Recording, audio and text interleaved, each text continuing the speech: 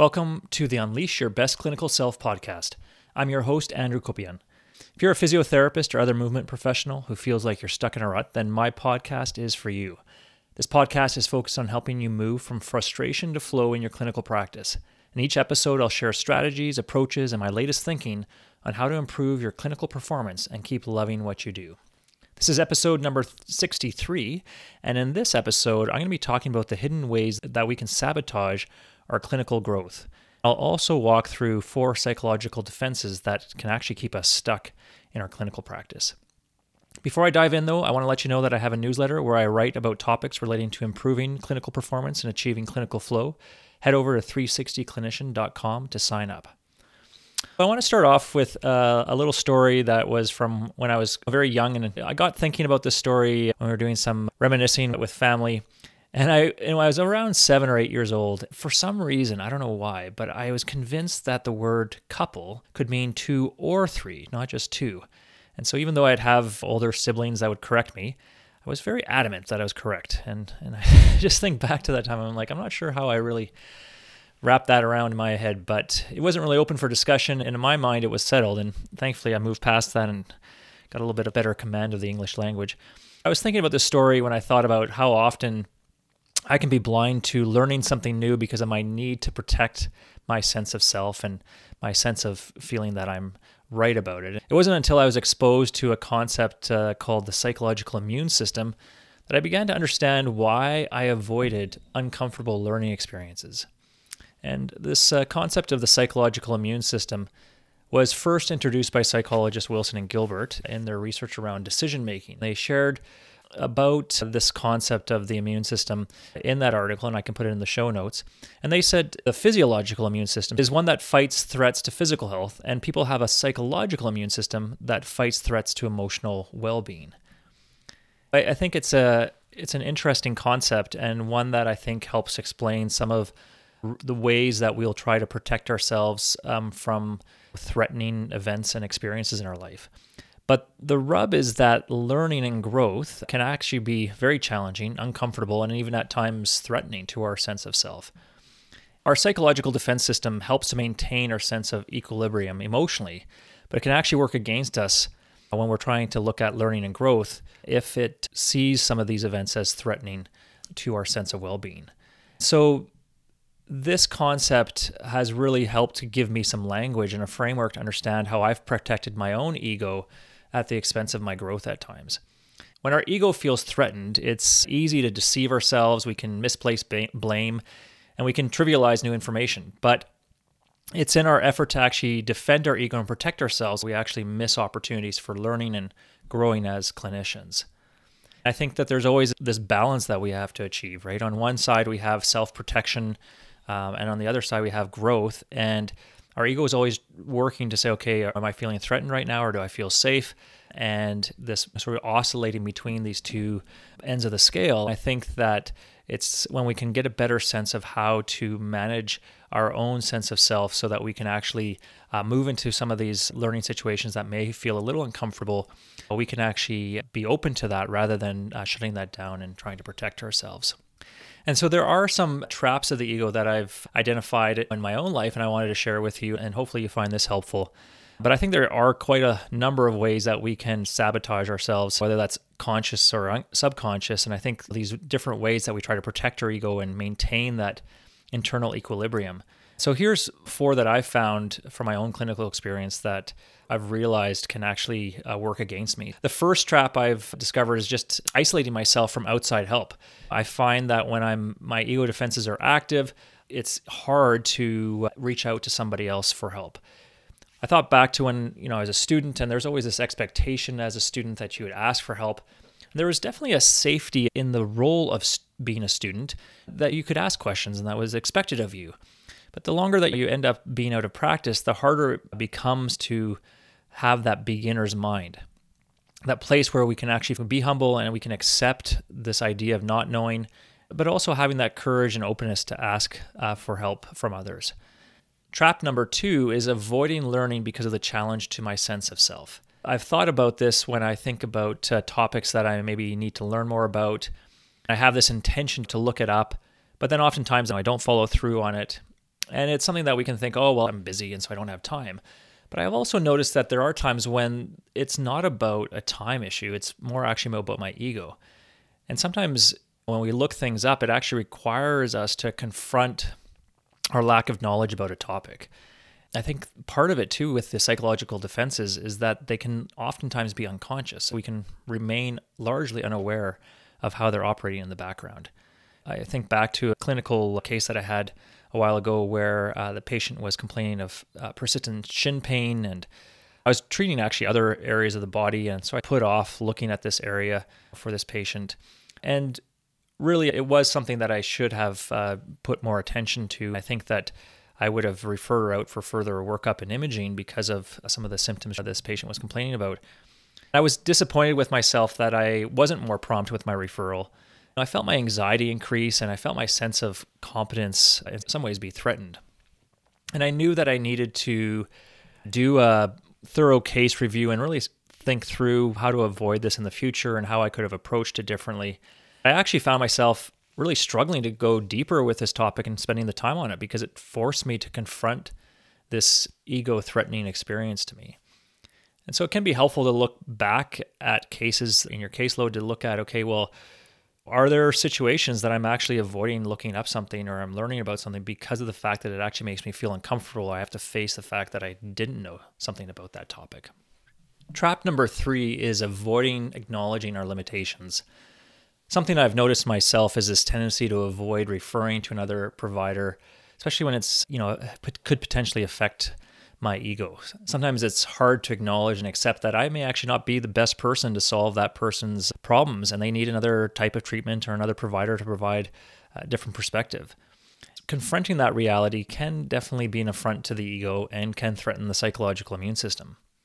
Now, knowing when to refer to another provider can be a challenging decision, and there's a lot that goes into it. But I think it's important to look at, okay, well, what's the reason for avoiding the referral? Is it because of the fact that it is threatening my psychological immune system? Or is it because I'm just giving up too easily? Whatever it is, I think really looking at that reason for avoiding referral will help to give some clarity in terms of what's actually holding you back from taking that next step.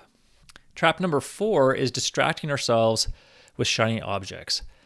And I've found that it's really easy to distract myself with new information or experiences and really falling prey to the shiny object syndrome. We learn new information or take a course on a new topic. In some ways, it doesn't threaten our sense of self. It's new, it's fresh. We're not really having to go back and look at how we've performed or look at the gaps in our existing knowledge. I think that learning new information is good, but it's not growth producing if it's an avoidance response to placate our ego. I think it's a lot more exciting and dopamine producing when we're exposed to new ideas and information. Working through a past patient case where we've missed a diagnosis is going to be a lot more important and a lot more growth oriented. I spent a number of years practicing piano, and I was often working on classical piano pieces for months on end. Oftentimes I just got tired of working through a section of music and wanted something new and exciting to work on. The crux of it was that I needed to spend the time focusing on the stuff I needed to work on because that was really what was going to help me move forward in terms of being able to master that piece of music.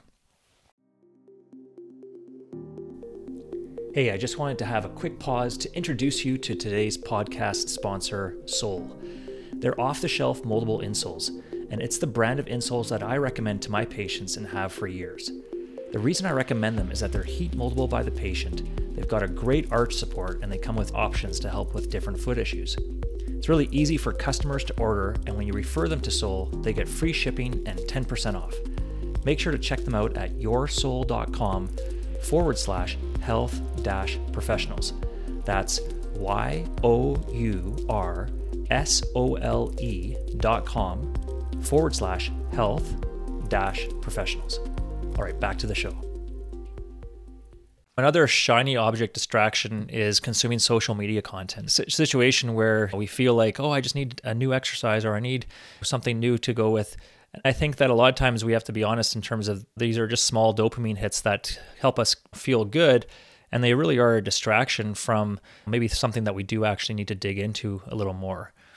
So in brief, we have 4 traps of the ego that I've just talked through. The first is we isolate ourselves. We avoid asking for help.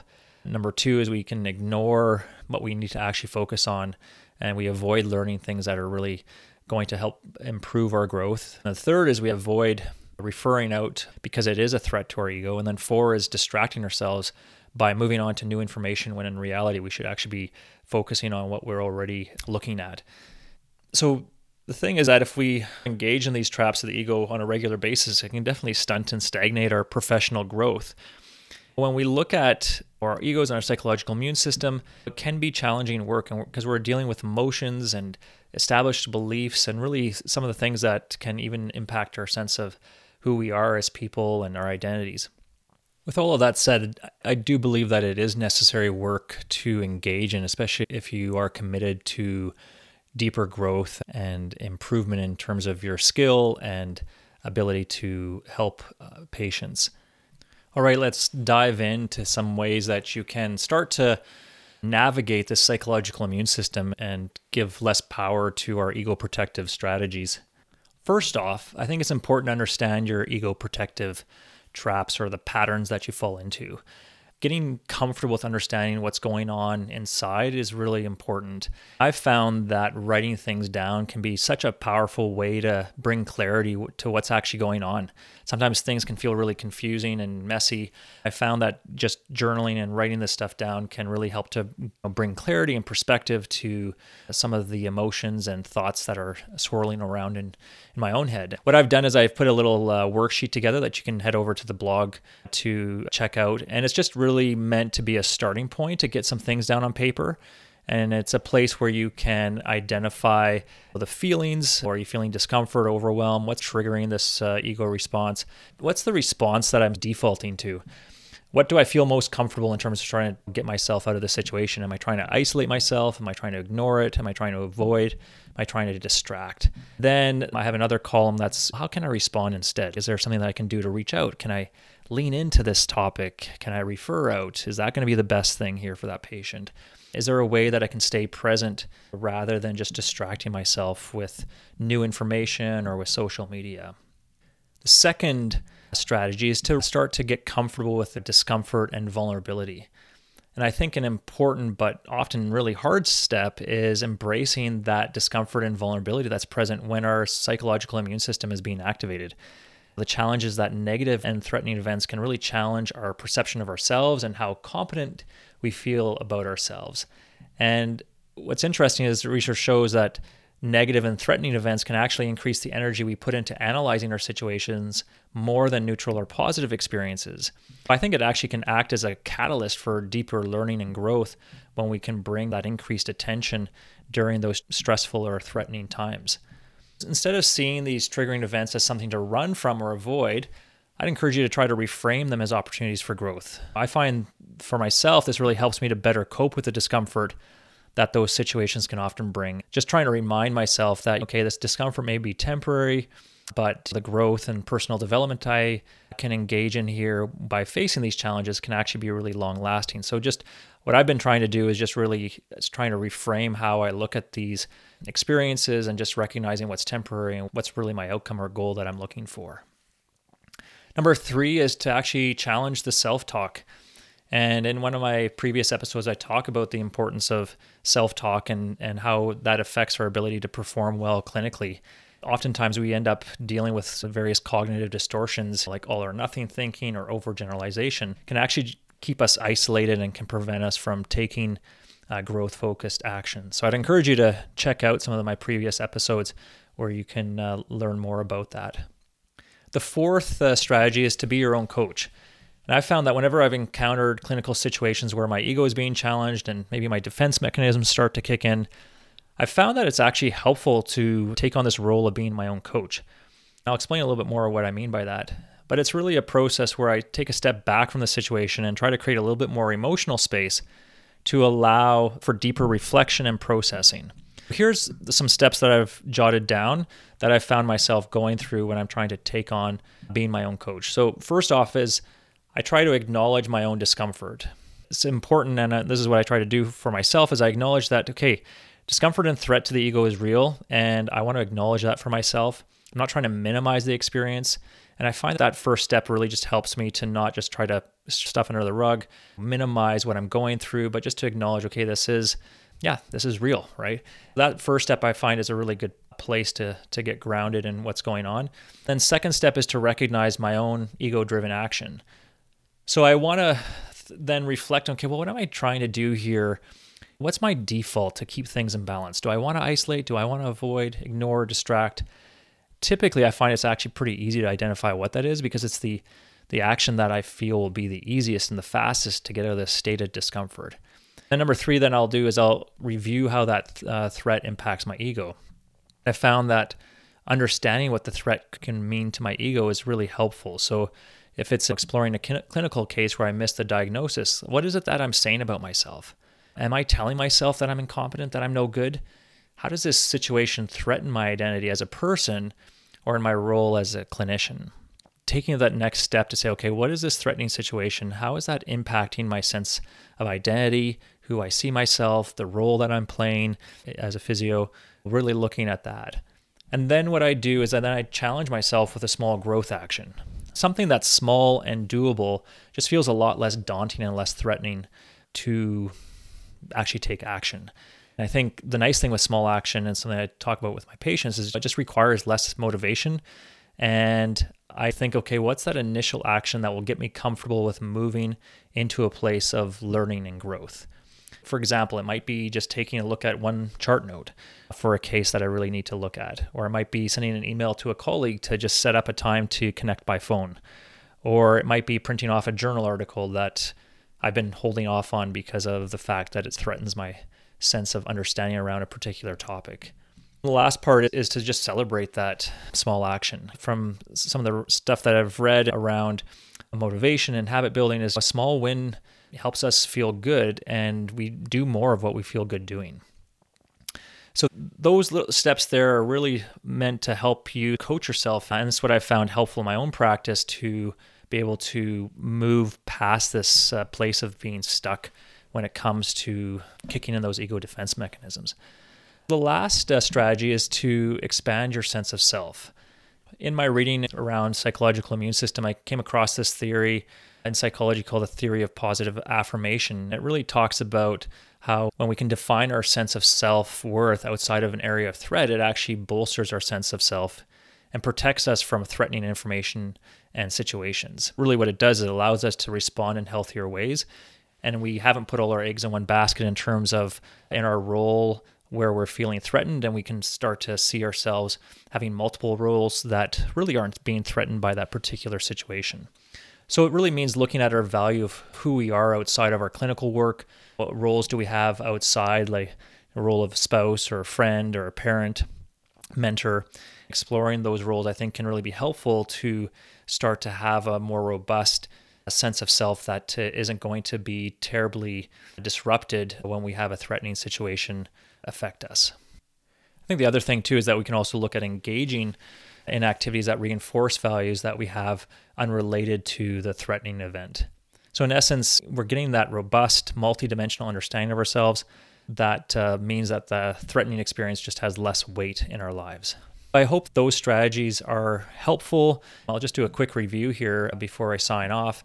In terms of ways to get unstuck around avoiding learning and growth because of our ego protective system, I think it's important to look at what traps we tend to fall into most frequently or most comfortably.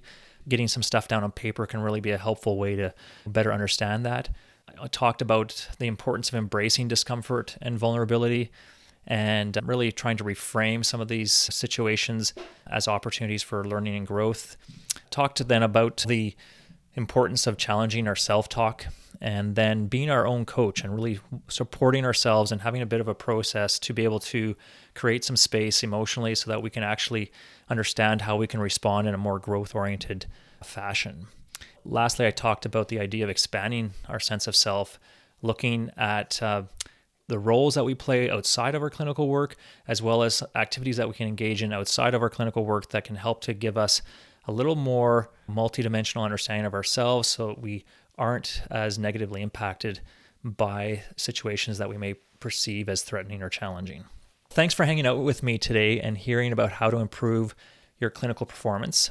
Make sure to subscribe on iTunes or Spotify to stay up to date on future episodes. If you have enjoyed the podcast, I definitely appreciate if you could leave a review on iTunes just to let other people know about the podcast.